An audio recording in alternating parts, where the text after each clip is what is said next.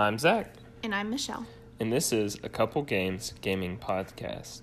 Tonight, we're going to talk about a couple games that we've played this week and games that have left our shelf and why. We're going to kick things off by talking about the games we played this past week. So, Michelle, what's the first game you want to talk about that we played? Well, I kind of thought it might be interesting to almost rank the games on how complex they are, or maybe just even how long they are. Kind of go through the games we played this week, but through a lens of which ones we thought were the lightest versus which ones we thought were the more complex. Okay. So do you think we should start on the lighter end? We'll start on the lighter end and go towards the heavier end. So what is the lightest game you think we played this week? I'm thinking it's between the Disney Jungle Cruise game that we recently got and also Sagrada. I don't know. Or Agricola. It's kind of tough. Okay, hold on. Let me think about it. I'm going to go with the lightest game was Disney Jungle Cruise. Hands down, Disney Jungle Cruise lightest game. It's a roll and move game, so think like Monopoly, Clue. You roll the dice, you move that many spaces. Yes, and we were really excited because we won this game, and we kind of had a little bit higher expectations for it, but we also had read about it, and we knew other people's opinion on it, so we knew it wasn't as deep of a game, and that it was geared more for kids and families, and it's so thematic that I think that part kind of outweighs the actual play, just because the theme is so much fun and it's a popular theme. It's a ride at Disney World. I think it's even going to be a movie. Yeah, I think it was supposed to come out this year, but it might have gotten pushed because of the pandemic and everything. And like Michelle says, it's light. The theme is there. The components of this game are really good, but all in all, you pretty much just each have a boat, and you have people on your boat that you're trying to keep alive or keep from falling off your boat, but you really have no control over how many people you're going to lose because you're rolling a dice. Right. On your turn, you can kind of rearrange the people on your boat, but there's only 3 spots that are safe, and they're not even safe all the time. Yeah, and there's 16 total spaces, so most of your spaces are in danger, and then you roll a dice, you draw some cards, and almost all the cards are something negative. There are a few in there that help you save a person or might help you pick up a lost and found item that could also be in your boat too, to where you wouldn't lose a person, you would just lose an item. But those were hard to come by. Yeah, it's kind of a race game where you're trying to get to the end of the line fastest, but there's also this deduction element where you're going around the map and you can detour to check which family is going to, or get a clue as to which family is going to be worth more points at the end of the line. But by families, he kind of means that the passengers. Every person on your boat is part of a different family, and they have a little symbol on the tile that represents each person. And so some of those end up being worth more at the end of the game, and you can do these little detours if you want to try and narrow down which one would be worth the most points. But those detours were so long and out of the way. Right, because you have to stop where the clue is, and there's also multiple spaces, and you're taking more turns to do that, so you're falling behind in the race, and you're also, every turn you're drawing bad cards. Where you're losing people. Right. So it's sometimes, there was one point where we were both down to like 2 or 3 passengers left on our boat, and we didn't know if either one of us were going to make it to the end. And the max amount of spaces you can move each time is only 4.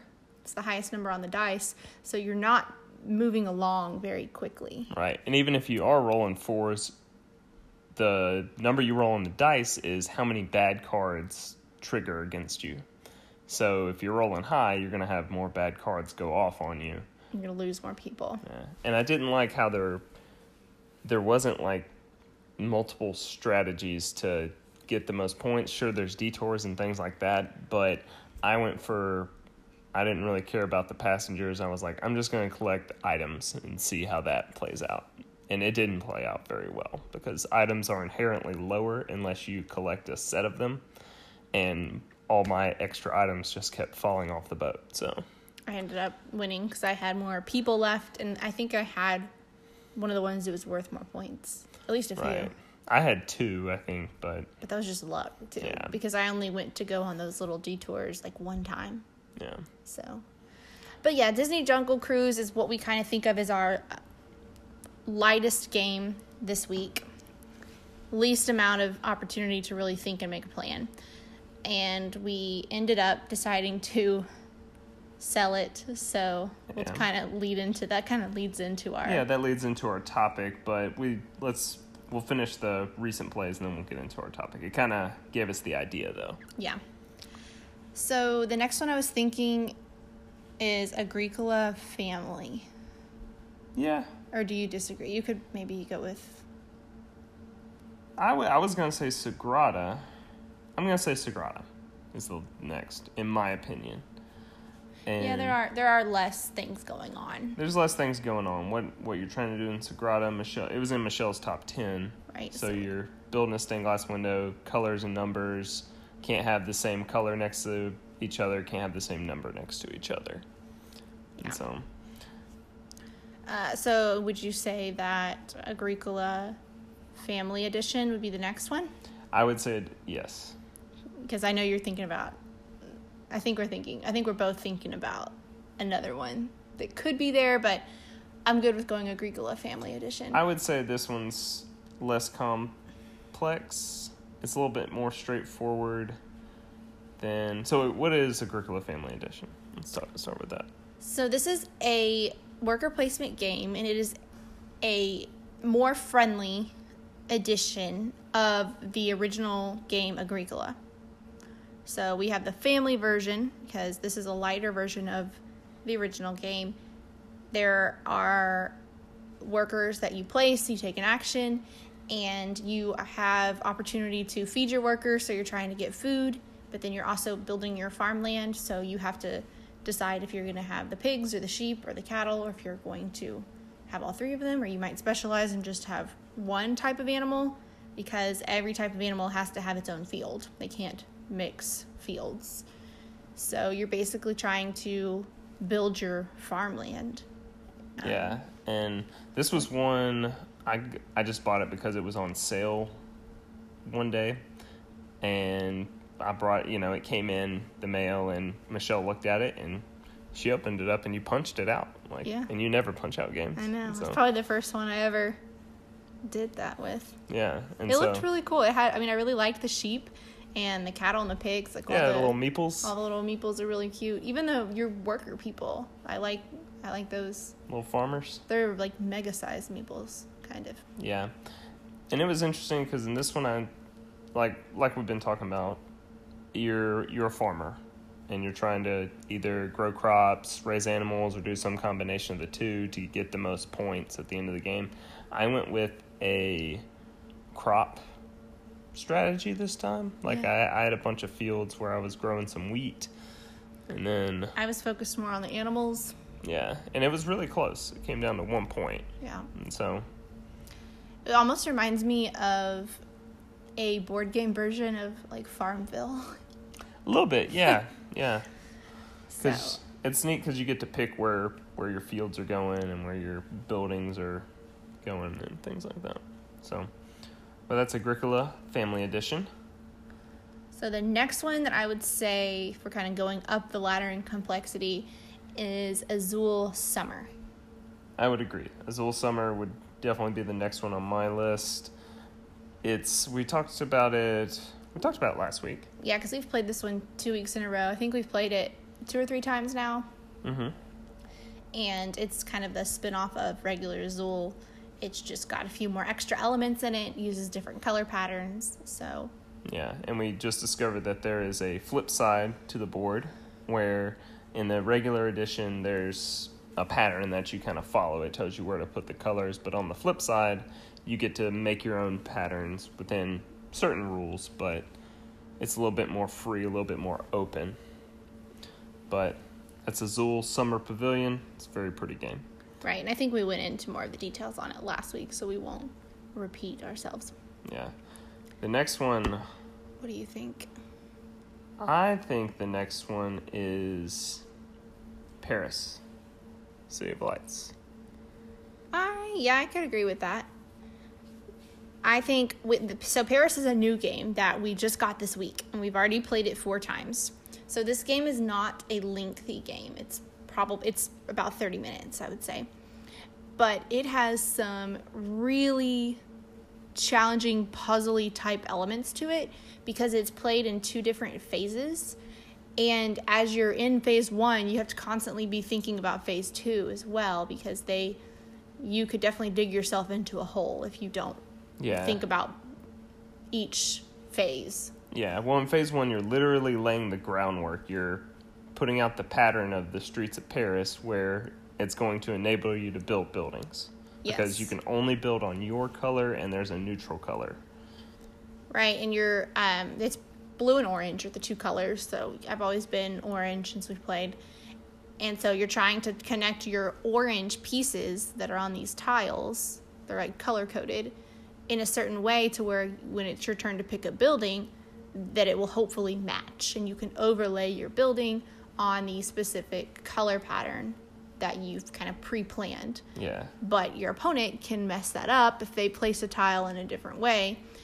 And you also have to consider these light posts too, because that's how you get more points at the end of the game. These little tiles, and there's 16 of them. Each player starts off with 8 that they will lay. And within each tile, it's a square. Imagine another set of 4 squares. And they're all the different colors, like whether they're blue, orange, the neutral color, which is purple, or they're a light post. So there's different things to consider with how you position the tiles as you're also trying to take buildings. So that's all phase 1. Like, you have all that going on. And then phase 2 comes around, and you have these 8 action cards that are around the box, and you can either take an action, which they're all kind of helper they're like helper cards for other games, or you place a building. So it's really all there is to it. The more complex thing is the choice: do I lay this tile down, or do I take that building? Because if Michelle lays this tile where I want to lay it, then it's going to mess up my whole plan, and I shouldn't have even taken that building. Or is she going to take the building I want? Is she going to take the action card I want?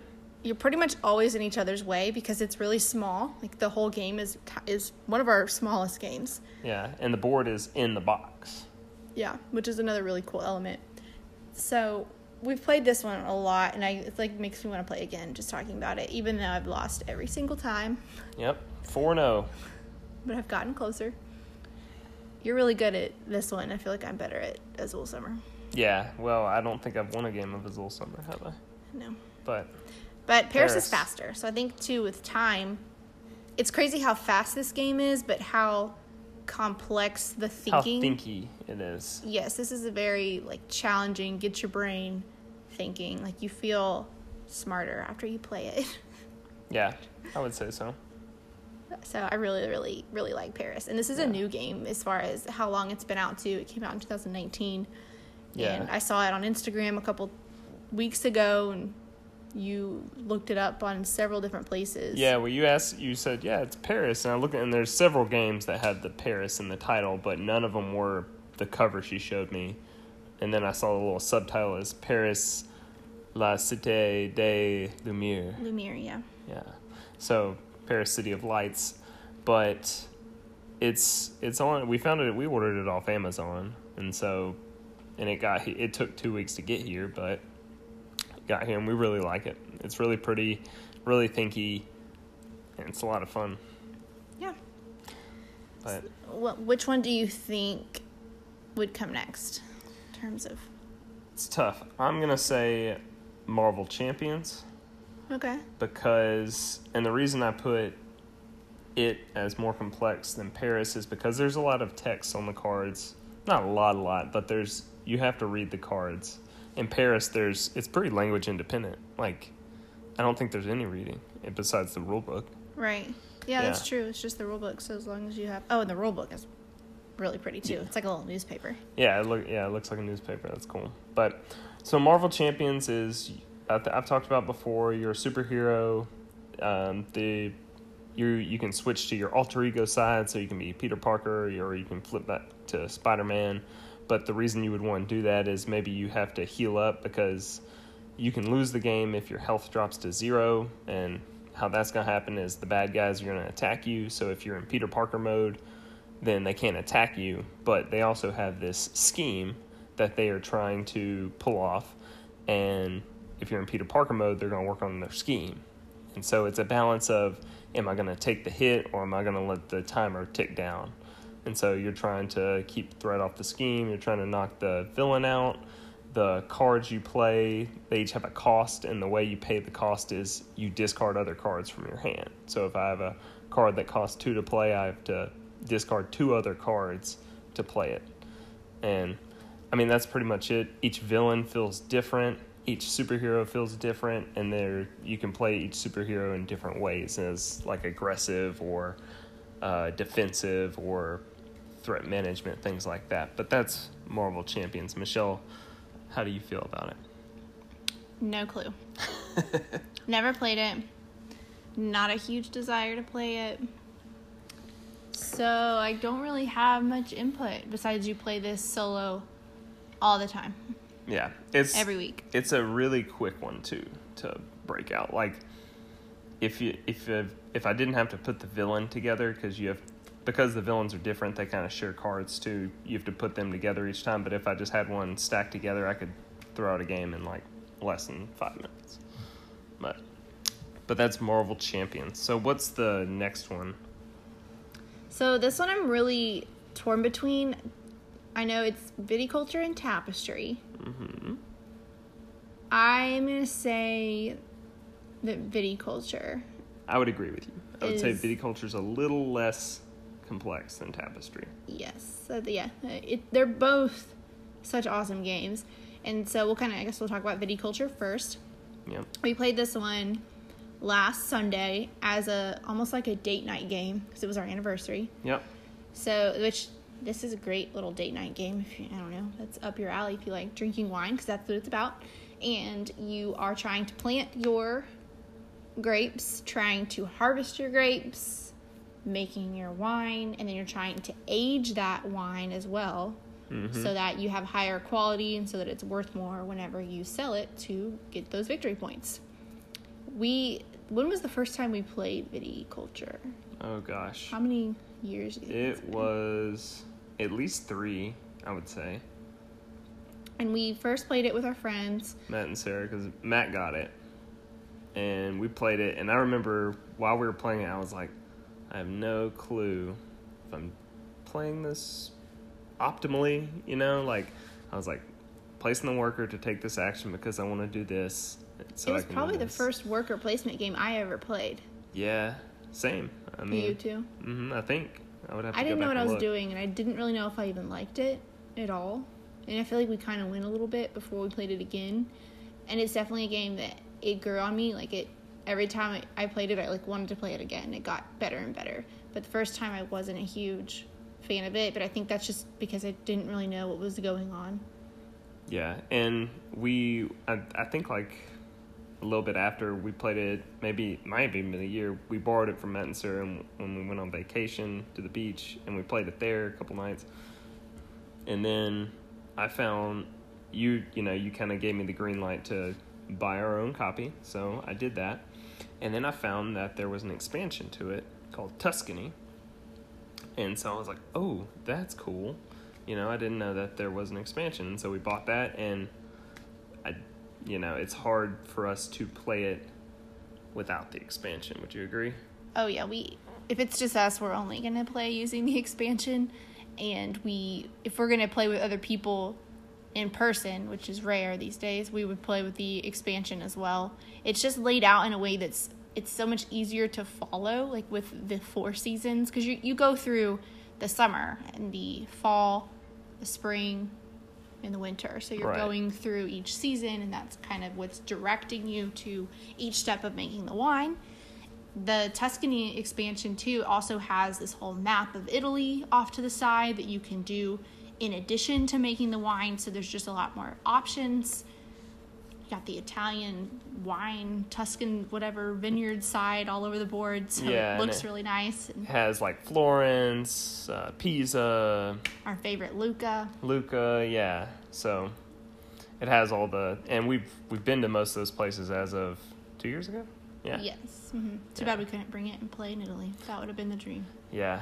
Wouldn't have traveled well. Wouldn't have traveled well at all. But the cool thing about this too is, and the base game has this too, it has the wake up chart, which you basically get to pick, am I going to go early in the round? Am I going to get to go first? Or am I going to, kind of sleep in, but I get bonuses for doing that. So my opponents get to go before me, and they might block the actions I want, but these bonuses are really good. And so it's always... Would you say that's your favorite part of viticulture? It might be. It's a tough one between that. That's probably my favorite part. Because there's no other game where you get to truly, every round, choose when you're going to go. That's true. It's very unique and it's really well done. But the structure cards in Tuscany too, though. I almost said that, but the wake up chart's cooler. But the structure cards is this whole deck of cards where each one's different, and they do different things. They're extra buildings that you can put buildings in your personal vineyard. Right. So, what would be your least favorite part of viticulture? My least favorite part of viticulture is it can sometimes feel like each game that I play, I'm playing the same strategy or a strategy that I've played before. The Tuscany expansion kind of helps that, but if I'm just playing the base game, it's like, well, I got these grapes, I got to build these buildings so I can plant them, and then I have to either draw cards that go with the grapes that I got to sell that wine, or... Yeah, I was kind of thinking, like, sometimes in viticulture, the wine cards might not match the grapes you have, so it's like you have to get the wine cards before you decide what your vineyard's going to be. Because I've dug myself into a huge hole before where I planted grapes first because I just didn't want to waste the time. Well, I thought I was wasting time trying to get the wine cards. Well, it turned out like all my wine cards were Cabernet and Merlot, but all the grapes I just planted were all white grapes. Like, I can't remember which ones they were, but they were all white grapes. None of them would produce me any red wine, which really messed things up for me, that game. It's hard to... You can't switch them. Yeah, like, it's hard to pivot the strategy. Well, you can. It's just you got to go out of your way. Yeah. And there's some things in Tuscany that kind of help with that. They give you another venue to sell your wine at. They also... You can trade grapes at that one little action. And you were talking about how you got the grapes and planted them before you got the wine cards. Sometimes you get a bunch of grape cards before you get any wine cards. And so you're like, oh, I'm going to plant these. Then you start drawing wine, your orders that you have to fill, and you're like, I can't fill these. Like, I got to use actions to do it. Either throw away those cards and hope that you draw ones that match all your grapes, because it does take a lot of work to plant them. Yeah. So, yeah, I think that's my least favorite part. But so many good things, obviously, outweigh that. It was one in our top 10 last week, so both of ours. Might have been the only crossover, wasn't it? That one in Dino Island were both crossovers. Dino Island, yeah. So that leaves us with the most complex game that we played this week being Tapestry. Yes, Tapestry. And this one was in your top 10. And may I ask, how did it earn its spot there? Because it was not in mine. I do like the game. It's awesome. But I think because it was one of the games that is definitely more complex that you bought, that you convinced me to play pretty early on. Like, you got it and we played it pretty soon within you getting it, is what I mean by that. Sometimes you'll buy a game and it takes like a year for you to convince me to play it. Oh, yeah. I mean, there's Outer Rim still sitting on the shelf over there. Exactly. So, see, I don't know. Something kind of drew me in about Tapestry. I liked that it looked a little bit similar to Terraforming Mars just because of those hexagon tiles and placing them in the center, and you're kind of conquering little lands. I liked that, or you're building onto your land. And then I think you told me about like the buildings in it, and so that you're trying to build buildings on your own personal mat as well as everybody's game board. Mm-hmm. So that might have been another reason. And then I really do like all the different options, because in Tapestry you're trying to work your way up 4 different civilization tracks.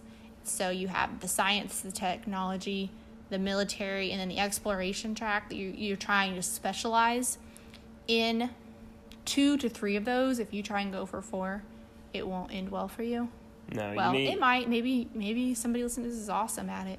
Maybe they can get them all. I haven't figured out how to do that yet. But. Yeah. So what would be your favorite part? Would you say the building part?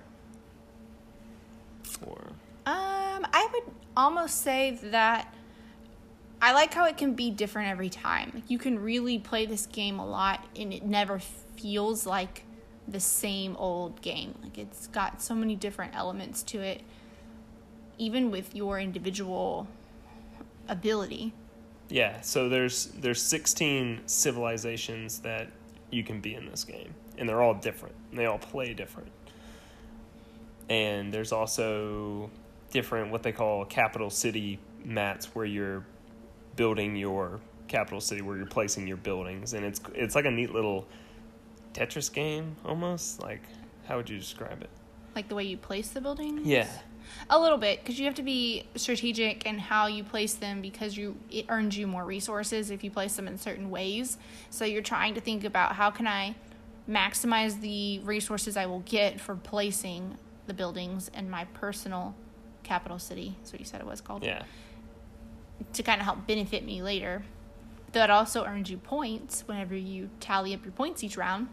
Yeah. So it helps in multiple ways.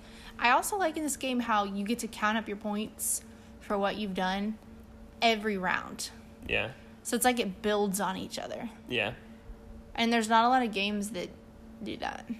No, there's a lot of games where you don't do any scoring until the end, and then there's a lot of games where you're scoring each turn, and you know who's going to win the game maybe a couple turns out. It's really hard to know who's going to win this game, though. Right. There's so much going on, and there's so many things that don't happen until the end that I always feel like I'm probably going to lose, but sometimes I'll be way ahead of you, and then you'll still score 40 points in the last round. I'm like, what the heck? Never mind, I'm not doing as good as I thought. Yeah, that's one thing I like about the game, but it's one thing I don't like is, so you just said, you finished and you were 40 points ahead of me, but I still had turns to take. So Michelle might finish her game, and I'll still have 4 or 5 more moves before I'm done. And then I'd be frustrated with it. Yeah, because she's just sitting there. She's not doing anything. She's just waiting for me to catch her on the point track. And so... And then realize that 40 points ahead is not enough. Well, sometimes. Yeah. So, Tapestry, trying to think if there's any other, major things that we didn't mention. We never talked about the cards, the Tapestry cards have in front of you. So, the reason it's called Tapestry is there are these Tapestry cards, and you're building the tapestry of your civilization, your story. So, in this last one, I started as, a diplomatic, and then I went to militarism, and then I went to, I think, Age of Discovery or something. But I can't remember any of mine. How do you remember all of them? Because I remember I was like, I'm diplomatic, everybody thinks I'm peaceful, and then I strike them with the military, Mine had something to do with technology at some point, because I went up on the technology track. Mm-hmm. So that's all I remember. Yeah. But it's just a really elegant game. Both Tapestry and Viticulture just feel like classy games. Yeah. They have this, I don't know, almost timeless feel about them. Yeah. I wanted to ask you, so Tapestry, great game, like I said, but what puts it above Orleans or Cite? Because you left those 2 off your list. Yeah, I think it's because Orleans is still so new, and even though I feel like Orleans is more frustrating. Even though I lose both of them, I feel like I'm so close on Orleans, but it's just things don't work out and I just get frustrated by it. But in Tapestry, it's just not frustrating, even though it may be because I don't know that I'm going to. I guess you don't know your score in Orleans, though, till the end. No. You have an idea, like, because you're getting goods and money, and there's a lot more confrontation in both Cite and Orleans. You think so? Yeah, you're like taking each other's spots on the little grids of Orleans. Yeah, I guess so. You are battling each other and stealing stuff inside. You can conquer each other in Tapestry, though. But it never seems to happen. Well, this last time it didn't happen because we both had those... it was the civilizations that we had were very, like... You couldn't get conquered... Yeah. Basically. By military, at least. So... Anything else for Tapestry? No, I still really like it. I know we just played it. I know, now talking about it, I want to play it. I think that's why I don't ever super want to play Scythe. I would much rather play Tapestry over Scythe. I still like Scythe, but I definitely like Tapestry better. Yeah. It's a beautiful game, and it's a fun one. And we ranked it as the most complex. It's not that complex, though, would you say? It's a really long, tedious game. I wouldn't say it's long. I would say it takes an hour. It took us all day. Maybe an hour and a half. We had to leave it out. That's because we had nap time and he didn't take a good nap. Yeah. But that was Tapestry. So sit back, don't go anywhere. We're going to talk about games that have left our shelf.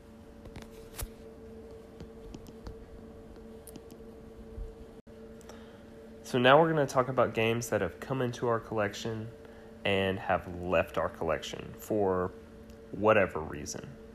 So we're going to talk about a few games, why they left, but I want to start out by asking you, why would a game leave our collection? Well, because we started getting way too many board games and all the shelves were overflowing. So I feel like the first reasons you started getting rid of board games was because I was telling you to, or asking, like, what are we going to do? We don't have any more room for this. And I also wasn't as into board games as I am now. So I think that's kind of when you started trading and selling and getting rid of some games. I also just think sometimes you've played a game enough to where you would play it again if someone else had it or you had the opportunity, but you're not really going to seek it out to play it like we wouldn't seek it out to play it here. Right. So if you like a game, you just kind of answered it. I was going to ask, if you like a game, why would you get rid of it? So what are some other reasons? If you said if you played it enough to where it's a good game, but not good enough to stay on the shelf. Well, I kind of could just think of one game that we did get rid of called CV that we really, really liked whenever we first got it. And we got this one a while ago, like when we were still living in our apartment. So that had to be like 5 years ago or so. We just played it a lot. We played it with several other people. And then a couple years went by and it just sat on the shelf and never got played because other things that we had seemed better at the time. So I think if that continues to happen, it's just kind of a good sign of like, I think this game has had its time with us. It's not a bad game. It's just not something that we are going to play together. So why keep it? Yeah. And CV's one where we had another game that it scratched a similar itch. And for just to backtrack, CV is a game where it's like, I always describe it as if the game of life and Yahtzee had a baby. You're rolling dice Yahtzee style, so you roll the dice and you get to pick what you want to keep, you get to pick what you want to re-roll up to a certain amount of times. And on these dice are symbols, and with those symbols you buy life actions, like you had a childhood pet, or you play your first job or something somewhere. Yeah. You were and they're pretty specific too. Like they would say something like first job, athletic trainer, but then they would also have events too, like you ran a marathon, or you won this hobbies contest. So different things that are really similar to life, but almost more detailed. Yeah. So I felt like we liked the way you kind of had to collect certain groups of cards, and certain styles of cards would get you more points. And it was the first time we really had played a game that did that. Yeah, it was the game of life, but not random spin and move. Correct. You know? So, but then there was a game called Pursuit of Happiness that came out where it was a worker placement. So you got to choose, instead of rolling dice to see what you could buy, you got to choose what you wanted to do. So I'm going to study more so I can get this job over here, right? I need more money so I can buy this car, so I'm going to go work a temporary job, things like that. Yeah. So I think it's kind of just, especially if you get another game where the theme is really similar, but you like the play so much better, it's time to pick and choose. No need to have both, because they probably both won't get played. Right. I think Pursuit of Happiness scratched the itch that CV did, but I felt more fulfilled playing Pursuit of Happiness. So yeah, that was one of my questions. Are there any other games like that scratch the same itch that we've gotten rid of? You can just keep saying that saying. Yes, I like scratch the same itch. You can't keep saying that. The same one as Pursuit of Happiness and CV? No, just we got rid of a game because we had a game that scratched the same itch. No, stop. I mean, we have a lot of these dice placement type of games. We've talked about Sagrada. We have not talked about Role Player yet, but we have that one, and we'll get to that eventually. So we used to have another game called Fantastic Factories that was similar in the dice placement, rolling dice. You need to have certain combinations of dice in Fantastic Factories to take certain actions. And we ended up getting rid of that one. We ended up getting rid of that one. We traded it for Orleans, but even before Fantastic Factories, there was one game that had a similar mechanic where you rolled dice and you placed them on cards to do certain things to get you points. And that was Artifacts Inc., which is one of the first. We got that one when we were in the apartment as well. Yeah, that one was one we had really early on. I think it's almost like you outgrow it sometimes, or you've played it so much and you kind of know the strategy you're going to do, and you don't really see another path, but then other games you do, so you're not going to pick that game anymore. And so I think that might be one reason why we got rid of Artifacts Inc. Well, didn't you say you wanted to get rid of it? Not you. Well, it's so you saw Fantastic Factories on Facebook, and you were like, hey, this game looks neat, so I looked at it and I was like, oh, Michelle's interested in a game, I'm gonna back it on Kickstarter. So it took a while to come in, but I got rid of Artifacts Inc. because that was coming in. And Artifacts Inc., it's not a bad game, but kind of like Michelle said, we had explored it enough, and every time we played it, I felt like it kind of overstayed its welcome. Like about 15-20 minutes before the game was over, I was like, kind of done with this. And so I traded it away. Fantastic Factories came in. We played it once, and you were kind of like, meh on it. We played it a couple more times. Yeah, we did. I'm just saying I remember the first time we played it, you were like kind of, I was a little bit let down by it. It didn't kind of do what I thought it was going to do. I mean, there's really not a lot of good reason why. I do think that some of the cards were too repetitive. You would just keep drawing the same card, the exact same card, and you would finally get rid of it, and you draw the same card again. So I think there needs to be less of certain cards in there. Imagine if you were playing, I don't know, Uno, and all you kept drawing were sevens over and over and over again, and you couldn't get anything but sevens. I felt like that would happen sometimes with the deck of cards in Fantastic Factories. Yeah, I could see that. I could definitely see that. But like I said, if somebody said, hey, you want to play this? I'd play it. It's not long. It's 45 minutes maybe, but there are other games I would want to play. But that was Fantastic Factories. one that comes to mind when I think of games that have similar theme and mechanics is Bang. The dice game or card game? Wait. Well, we had Bang, the card game. And we got it. It just showed up on our doorstep one night. And we were like, what is this? We accidentally ordered it through our Alexa. It wasn't laying it. But anyways, yeah, it so wait, how are you saying that Bang is like Fantastic Factory? It's not. I'm saying Bang, the dice game. Oh, you Bang. Jumped topics on me. Okay. No. Okay. So, yes, two other games that are similar are Bang the dice and Bang the card game. Yes. So we had the card game, and then you're saying we got rid of it. Yes, that's true. Because the dice version of Bang is much better. Yeah, it's a lot faster. They're both fun, but I felt like Bang, we would play it, and it's kind of that similar thing where... what is Bang about? I'm sorry, we haven't even talked about it. So, Bang it's like a Western. So, you have like a sheriff, and he's got deputies, you got outlaws, and you have a renegade. The outlaws they win if they kill the sheriff. The sheriff wins if he kills all the outlaws. Yeah. And I think he has to kill the renegade too. And the renegade wins if he's the last man standing. So he has to gun down the outlaws before the sheriff basically dies. Yeah. Yeah. So there's a lot of like social deduction going on, trying to figure out who's on your team or if you're all alone.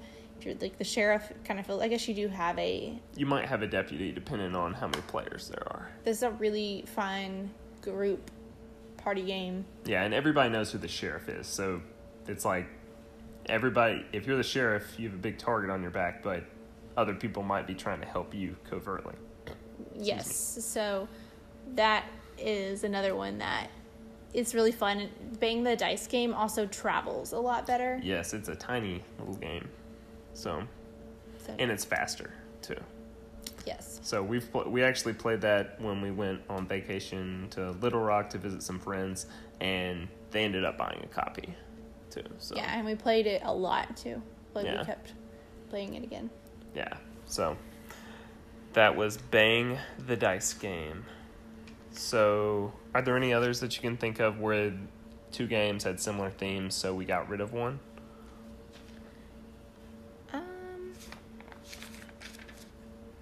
Well, we've kind of hit on this before, but whenever we decided to get rid of Azul stained glass. Yeah. Because we have the other two Azuls that we just prefer.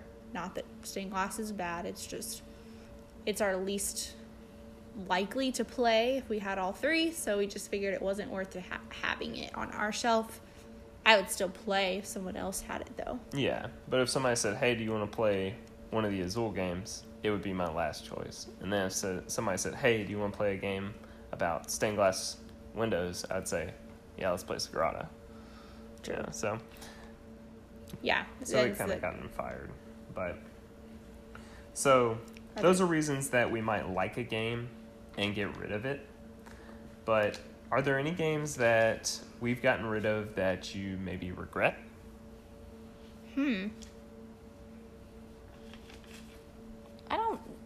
Not that I can think of right away. There's still games I would play with other people. Like sometimes I want to try Villainous again. But then again, I had such a bad experience whenever we did play it, so I don't know. Yeah. So what is Villainous, by the way? Villainous is the Disney game that is all about the villains in Disney movies. So you take on one of the villains and you are trying to execute their task. So I think the Ursula one, you're trying to get King Triton's trident and do something with it, but I can't remember what you're supposed to do. But I know you're supposed to get the trident and do something. Yeah. Yeah. Then there's the Captain Hook. You're trying to get Peter Pan to come out, and you have to beat him, but he has to be on the Jolly Roger, the ship.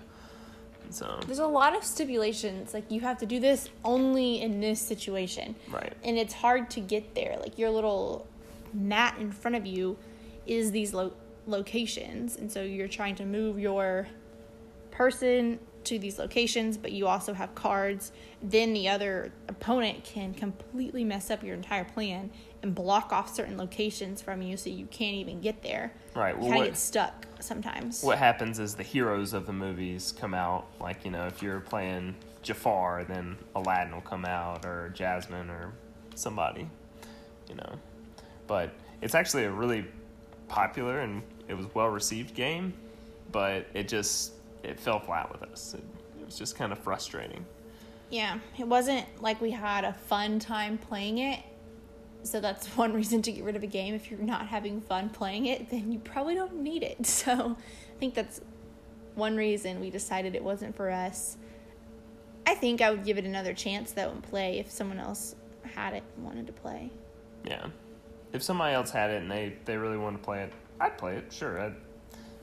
We played it over a year ago. But are there any other games that frustrated you that we got rid of? I can't think of any at this moment. I know we had... What about that game? It was called Kokoro. That's probably why you can't remember the name. But it was where you're drawing the paths on the whiteboard, trying to connect different structures. It was a really, really short game. Yeah. We planned to make it a travel game, but then we kind of didn't. Right. We ended up getting... We got that and Harvest Dice, and we were just like, we're just going to play Harvest Dice. So... Yeah, the Kokoro, you draw cards, and the cards give you a direction on what you have to draw on your board. You have a mini dry erase board and marker. Yeah, it's like a grid. Kind of like a maze that you're building. Yeah, and you have to fill in basically a square on this grid with the pathway that it gives you. But it's really difficult to plan because, again, your only actions are from drawing cards. So to me, it felt like a luck game, I guess. Yeah. But, I mean, you could have planned just super well on your grid to where maybe it wasn't as much of a luck game. But you were still very much dictated by whatever you drew. Yeah, so you could try to go for easier things too, but at the same time, it's like you needed to reach the higher things. I think it had this weird scoring thing where if you didn't score more points than you scored in the previous round, you didn't score any points at all. And so, but that one I remember it kind of being frustrating too, so we got rid of it. One that frustrated me was, and we got rid of, was Forbidden Sky, which I was just really disappointed because I was looking forward to it. Because it's the third game in the Forbidden trilogy. We've talked about Forbidden Island and Forbidden Desert when we talked about kids games. And basically you're on this sky platform and you're laying out tiles to kind of build the platform, but you have to build a circuit to launch a rocket. And all the components were really cool because the circuit you actually had to connect in a circuit, like a circle, to get this rocket to light up. I feel like it's more of a science experiment kind of game, or yeah, it almost, I don't know. But then again, there were so many things in this game, too many mountains to overcome, and never were you like thrown a bone for any help. Yeah, it's like you're trying to connect your circuit, but you're in the sky getting blown off by the wind, or you're getting struck by lightning. So it's just, and it is a cooperative game, so you are working together, but sometimes that wasn't enough. Like, you would lose players too. So you're working together, but then if somebody dies, and you're like, great, well now we lost them and their ability that was helpful. So it's like you're just climbing up a never-ending mountain. Yeah. That gets steeper and steeper and steeper, and then starts throwing rocks at you. Yeah, I just hate it because in the other games, you can kind of prep for disaster. It's like, well, I'm running out of water in the desert, so I'm gonna hide out in the tunnel. I know I still have some actions left, but I gotta hide out in the tunnel so I don't die on one of you guys' turn. Right. Then in this one, you can hide in a lightning bunker, but the wind might blow you out of the lightning bunker, and there's nothing you can do about that. And so it was just frustrating because I remember a turn where I specifically was hiding and got blown out, and then before my turn came around, I got struck by lightning and died. So that was the end. Yeah, it's hard to win those games. They are challenging, and that's cooperative games should be, because you're playing against the game and working as a team. Did you sell that game or trade it? I traded it. It's funny because when I was looking up the games that we've gotten rid of, I want to say I traded maybe Forbidden Sky and Kokoro for, I think, Villainous and another game. And then I traded Villainous. And then, yeah, there was like a chain of like, I traded a game to get a game, and then I traded that game. But it's interesting. But, so the next question I have is, have I ever gotten rid of a game or traded or sold a game that surprised you that I got rid of?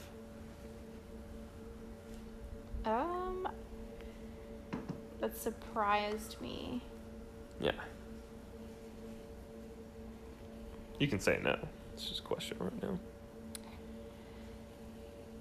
The only one I can think of, because I think you backed it on Kickstarter, but I'm not sure, is Suburbia. Suburbia, I didn't back it. They had this like collector's edition on Kickstarter shortly. It was around the time I got it, but it was like, I think over $100 to back it. So I was like, I've never played it. It looks cool, but I don't know. And so I got it in a trade, and we played it, and I don't know, it just kind of fell flat. Like, I honestly don't remember the experience. I know we played it. I do remember you getting it out and laying it out, but I don't remember how I felt playing it. I don't recall any details about how to play. So it didn't leave a very lasting impression on me. It felt similar to, I don't know, maybe it's sort of like you're building your own little city. I remember the hexagons, kind of building each area of your city. I think I got rid of it because we had tiny towns, and I know they're not the exact same, but tiny towns, the buildings score points depending on what's around them in your town. And that's the same thing with Suburbia. But tiny towns is way cuter. It's cuter, the components are better, and Suburbia, it had this complex population thing too, which it's fine. Like, I didn't think it was too complex, but it was just, it made the game a little bit longer than what I would want to play. Yeah, clearly I don't recall nearly enough about it. So I don't miss it. Yeah. The only other one I was thinking of that you got rid of that did surprise me was the one with all the fire and the pirates. There was a boat. Yep. That is Dead Man Tell No Tales, and that's probably the only one I kind of have like a twinge of regret. I traded it, but in the I went back and looked because I was like, what did I trade that for? And I traded it for Terraforming Mars. Oh, well then you did good. Yeah, I think I did good. But yeah, it was one because it had a lot of cool components, and it was kind of like it's a cooperative game. You're a band of pirates, and you're going on this haunted pirate ship that you've caught on fire somehow, and you're trying to get treasure out of it. And you're basically, you don't know the layout of the pirate ship, so as you're like going from room to room, you're laying out a tile to represent that, and so you're building the pirate ship as you go. It wasn't a bad game. It really reminded me of Betrayal of House on the Hill, which is another one that we traded. Yeah, that's another one too, which I traded it because I think I saw that the Legacy game was coming out, that's a good one too, is Betrayal. I forgot about that one. I didn't put that one on my list. I'd be fine if we ever decided to get that one again, or maybe get the Legacy version. Give it another try. There's a Scooby-Doo version coming out this year. Is that different than Haunted Mansion? Yes, maybe. So there's two Scooby-Doo games coming out this year. There's like an escape room type one. Okay. And then there's one that's based on Betrayal at House on the Hill. That would be actually really cool. Yeah. So I think the Scooby-Doo one will probably make its way to our shelf. Hopefully it'll stay too, because I like some Scooby-Doo. Yeah, I think that'd be a fun one, and it would go, if we get the Haunted Mansion game too, hopefully it'll be better than Disney Jungle Cruise. Yes, hopefully so. Then we could add some haunted house themed games to the shelf, because we don't have any anymore. Yeah. So, but those are games that have left our shelf. And like I said, a lot of these games, they're good games, but they either didn't resonate with us, or we had another game that did it better, or did it better for us. That we were going to be more likely to play, so it just didn't make sense to keep them. Yeah. And that's really it. There we go. We appreciate everybody listening to us. I know we kind of rambled on this episode a little longer than we intended, but thanks again. We hope you enjoyed our recent plays for the week, as well as games that left the shelf. If you want to see the pictures of the games we're playing pretty much every day these days, follow us at A Couple Games 2014 on Instagram. If you ever want to email us with questions or suggestions about topics for the future, then our email is acouplegames2014@gmail.com. We would love to hear from you. And please join us next week for another episode. But until then, I'm Zach. And I'm Michelle. And this has been A Couple Games.